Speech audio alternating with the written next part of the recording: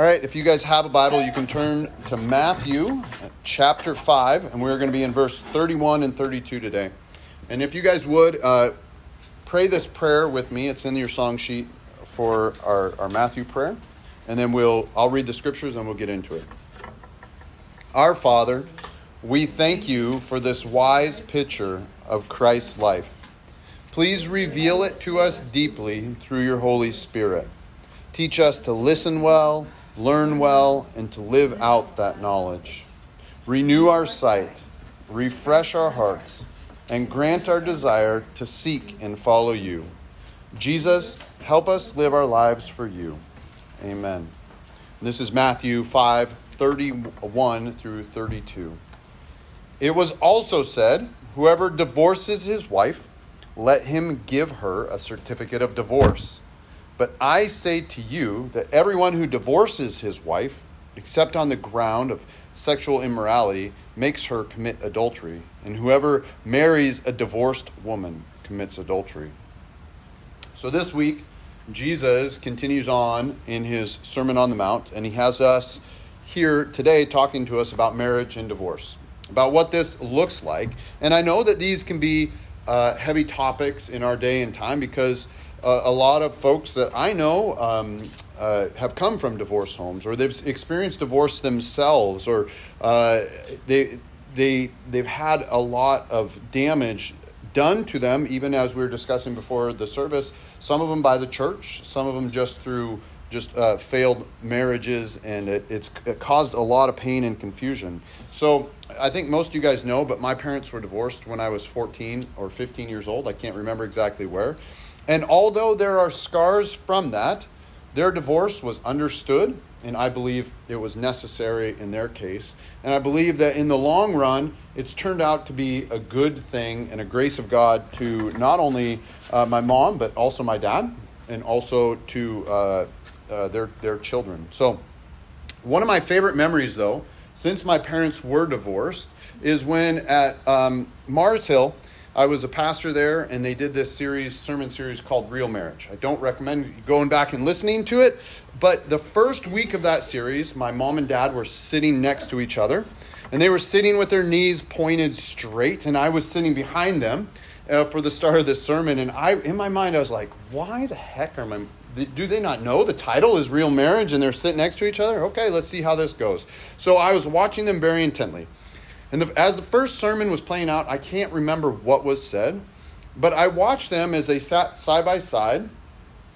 And as the sermon went on, my mom kind of shifted in her seat to the right, and then my dad was sitting to her left. And then he started shifting in his seat to his left.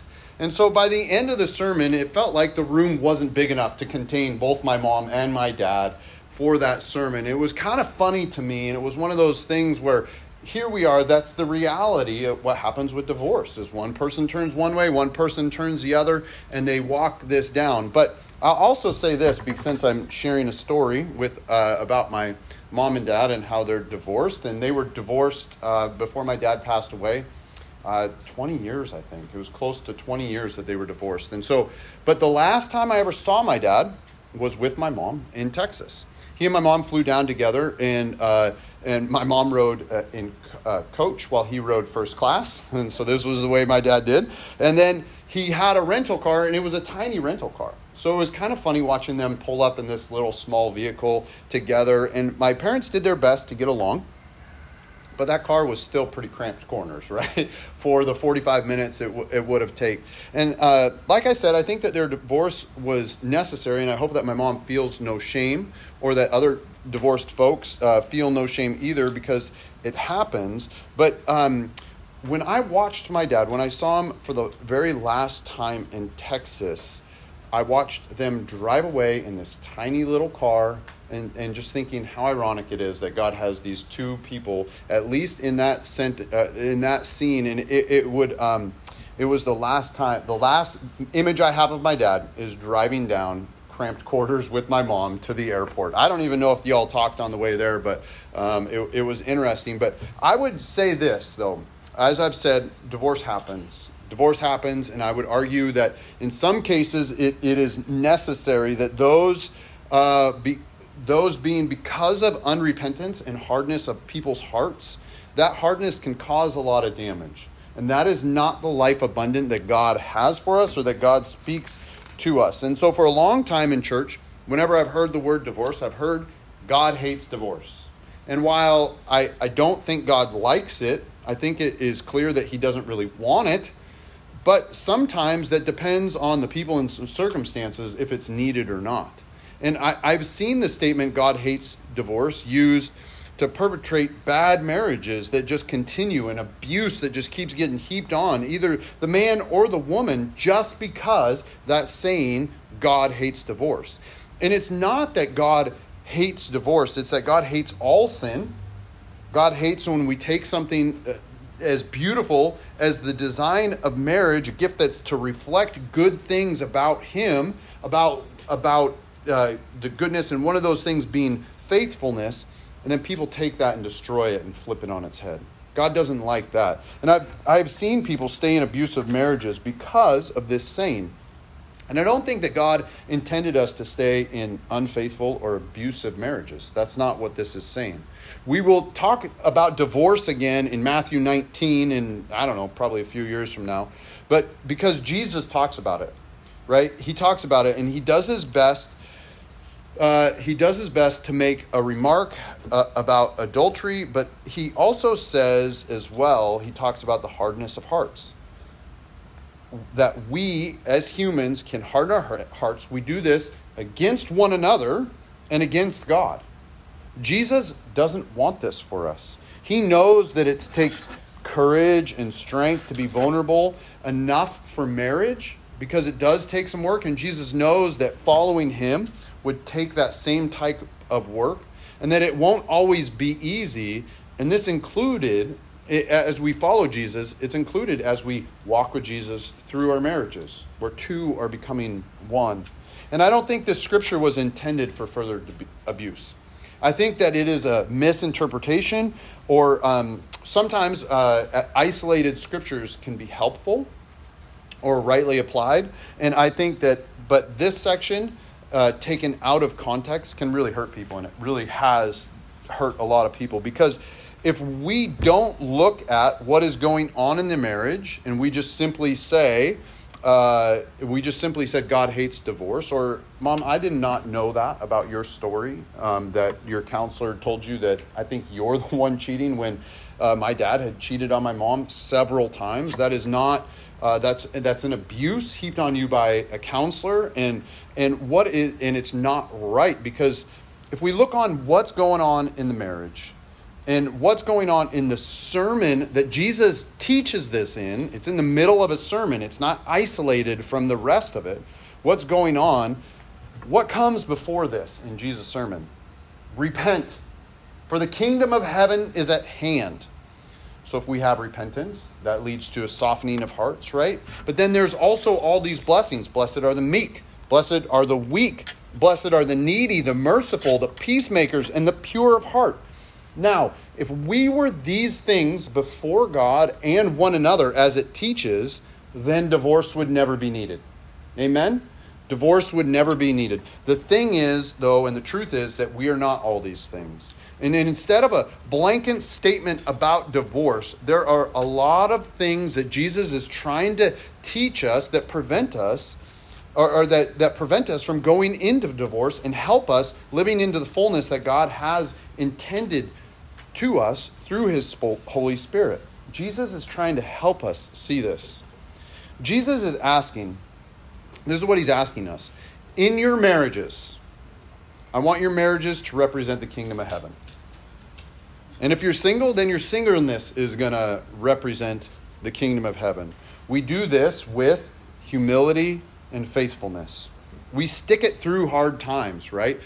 We work through them. We don't just bounce or harden our hearts just because the person annoys us. We remain faithful in good times and in bad. And by the way, I was thinking about this. I was thinking about when I've done couples counseling before in the past, like pre-marriage counseling. when they say bad times, they have no idea what they're talking about. They're always like, oh yeah, in good and in bad, and it's some romantic like, oh, if anything befall us. They never talk about sometimes your spouse annoys you or something like that. Not that mine does, but others might, I've heard stories about that. But it's weird to remain faithful in good times and in bad, in rough patches, and weird to do this with a whole heart, not a half-devoted heart. And that's what Jesus wants for us in our marriages. It's also what he wants for us in our walk of life. And what I learned about divorce back in Jesus' day when he would have given this sermon was actually fairly fascinating. Jesus said this at the beginning. It was also heard. And so what he was saying when he said that, it was alluding to Deuteronomy 24, where Moses lays out divorce because of the hardness of our hearts. It wasn't wanted, but it was permitted from time to time. It was permitted for the man, at least. The man can issue a certificate of divorce. A man could issue the divorce decree to his wife, and it would be final. He could go, have it signed by the city elders, and then it would be final. And it's not clear or not if a woman could divorce her husband for any reason. And it is widely thought that she would not have been allowed to divorce her husband. And this leaves the women extremely vulnerable. And it is not the heart that God was trying to set to just leave women in a bad or precarious place. In Jesus' day, men were issuing certificates of divorce for things that we, even in our culture where divorce is common, would leave us scratching our heads. For instance, a man, back in Jesus' day, a man could divorce his wife if he didn't like her cooking or just got tired of it. Eesh. Yeah, not good, right?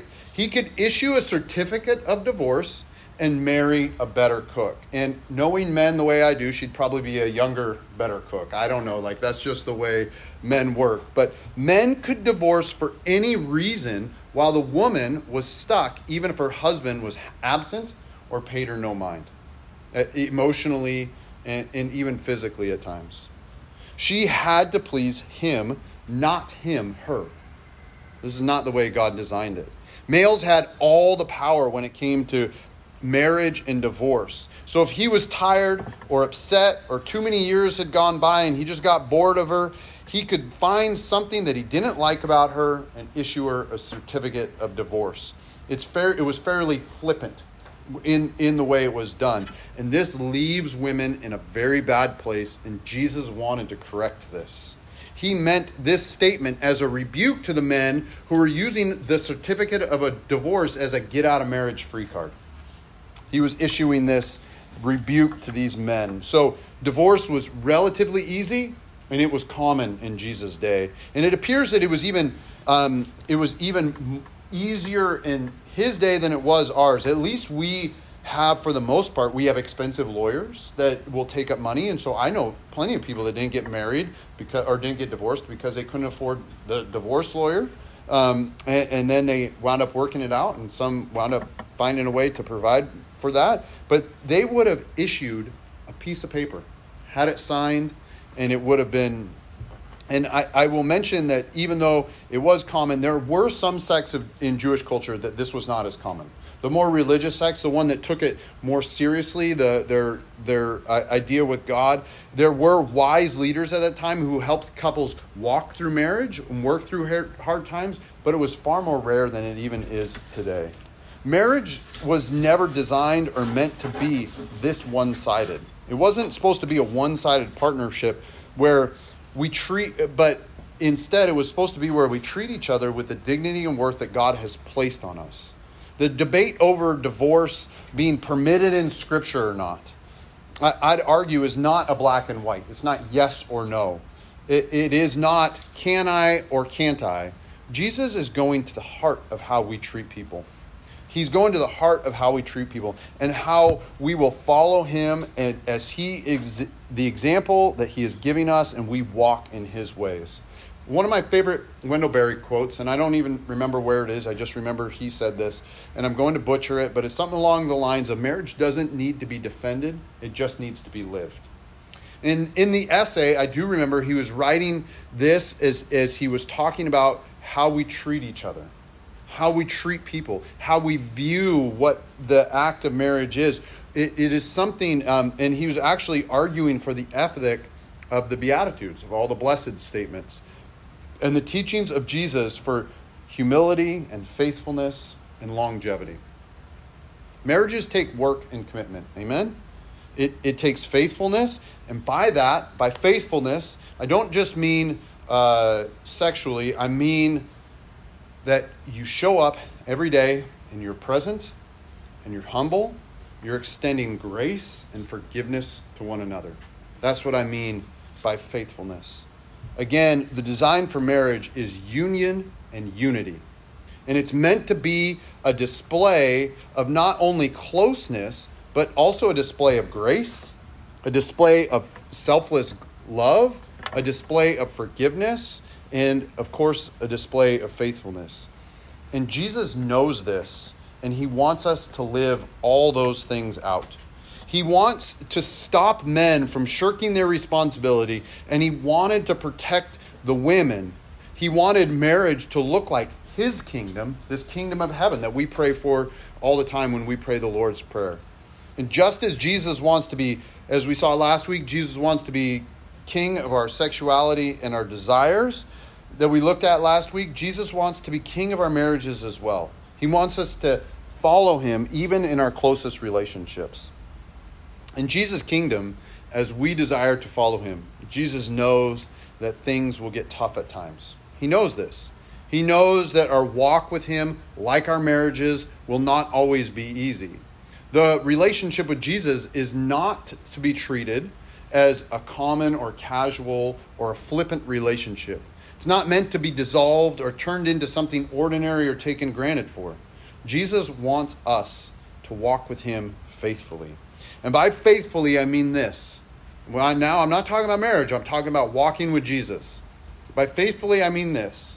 Showing up every day, to be present with him, or at least recognize his presence in our lives, to be humble before his leading, to extend grace to others because Jesus has extended it to us, and to forgive others, even forgive ourselves as Jesus has forgiven us. He wants us to be unified with him and his family, and he wants this to be on display in our lives. Same thing for our marriages. These are not easy tasks, and they will take more than just work. I am grateful that marriage, although it takes work, it doesn't feel like work. Now, I'll speak only for me on this. I won't even speak for Mo, but being married to Mo is a delight for me. It adds value to my life. It is life-giving. I can say this about Mo. She shows up every day, and I hope the same can be said for me.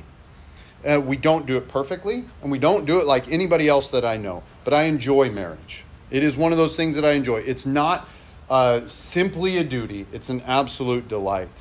And it is not all hard work all the time. Same with walking with Jesus. It is full of play and joy, so that if it is work, it's my favorite kind of work. Same with walking with Jesus. But I don't attribute this to Mo's greatness or to mine, but rather the gift of God's grace given to us by Jesus.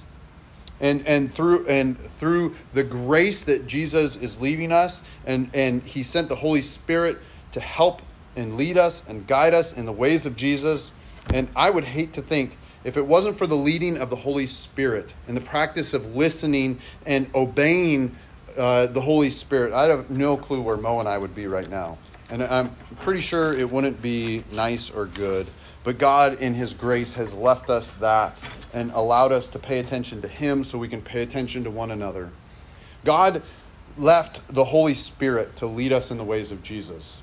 Even in our marriage, amen? It needs to happen. Even in our relationships, not just marriage, in our relationship with him and our relationship with one another. And I think of it this way. So many people think the Holy Spirit is just for miracles, or maybe he's just about speaking in tongues or giving words of prophecy. The Holy Spirit leads and guides us day in and day out. The Holy Spirit will talk to us about our marriage and our relationships. It will convict when needed. It will encourage as needed as well. And I pray that we will, and it will always direct us to the ways that Jesus has for us. And I pray that we will walk with Jesus and we won't neglect the Holy Spirit's work in our lives. That as we know we can all harden our hearts, that we will not harden our hearts to the Holy Spirit's leading. Always leading us as we listen, and as he asks us to show these displays of grace and forgiveness.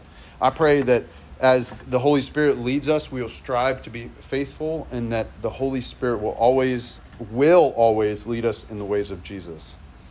I love that Jesus gives us all these pictures, right? Of all these pictures of what it's like to follow him. Our walk with Jesus, like our marriage, it doesn't need defending as much as it needs to just be lived out. The ideas don't matter unless they're practiced. I think of it this way. So many in church, they have the right idea, but the wrong practice. We need the right ideas, but we also need the right practice. Like, theology can be pure and good, and the life can be miserable and bad.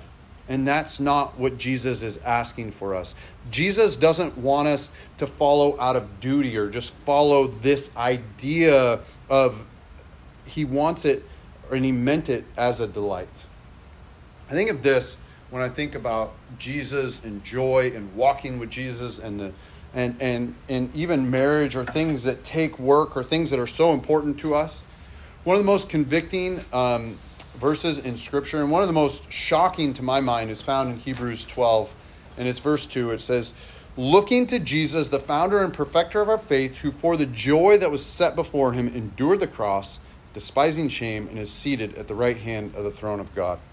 And I love this because as Jesus has asked us to be faithful, Jesus was faithful even though we are not always faithful to him, right? Jesus will never issue us a certificate of divorce. And I love this about Jesus. He doesn't do this out of duty or drudgery, going, oh, well, I guess I'll forgive him today. No, he does this for the joy that was set before him. And that joy and that delight is you and me. And he knew that we would sin, and that's why he endured the cross to take away that sin and take away our shame. And he is faithful far beyond anything we can imagine or muster. And I'm grateful to Jesus for this. And then Jesus rose again so we might know that he is living and that he will never leave us or forsake us. And the Holy Spirit also reminds us of Jesus' presence in our lives all the time. And he is here with us now, and we get to worship him for this in good times and in bad. When things are easy, we praise him. When things are hard, we praise him. And the Holy Spirit leads us in this. So I pray for us, Grace and Mercy, that we will go out into this world, not just knowing about Jesus, but living for Jesus. Not just doing the right thing out of knowledge, but actually doing the right thing as we're following the Holy Spirit's guidance. That we can be faithful not only to our marriages, but to Jesus, showing up every day in the day that the Lord's created for us. And that even in that, we might rejoice and be glad in it. Jesus, I thank you that you have shown us the way, the truth, and the life. Lord, we don't live for you perfectly, but we strive to follow your ways. So Jesus, will you please grant our desires to seek and follow you. In Jesus' name, amen.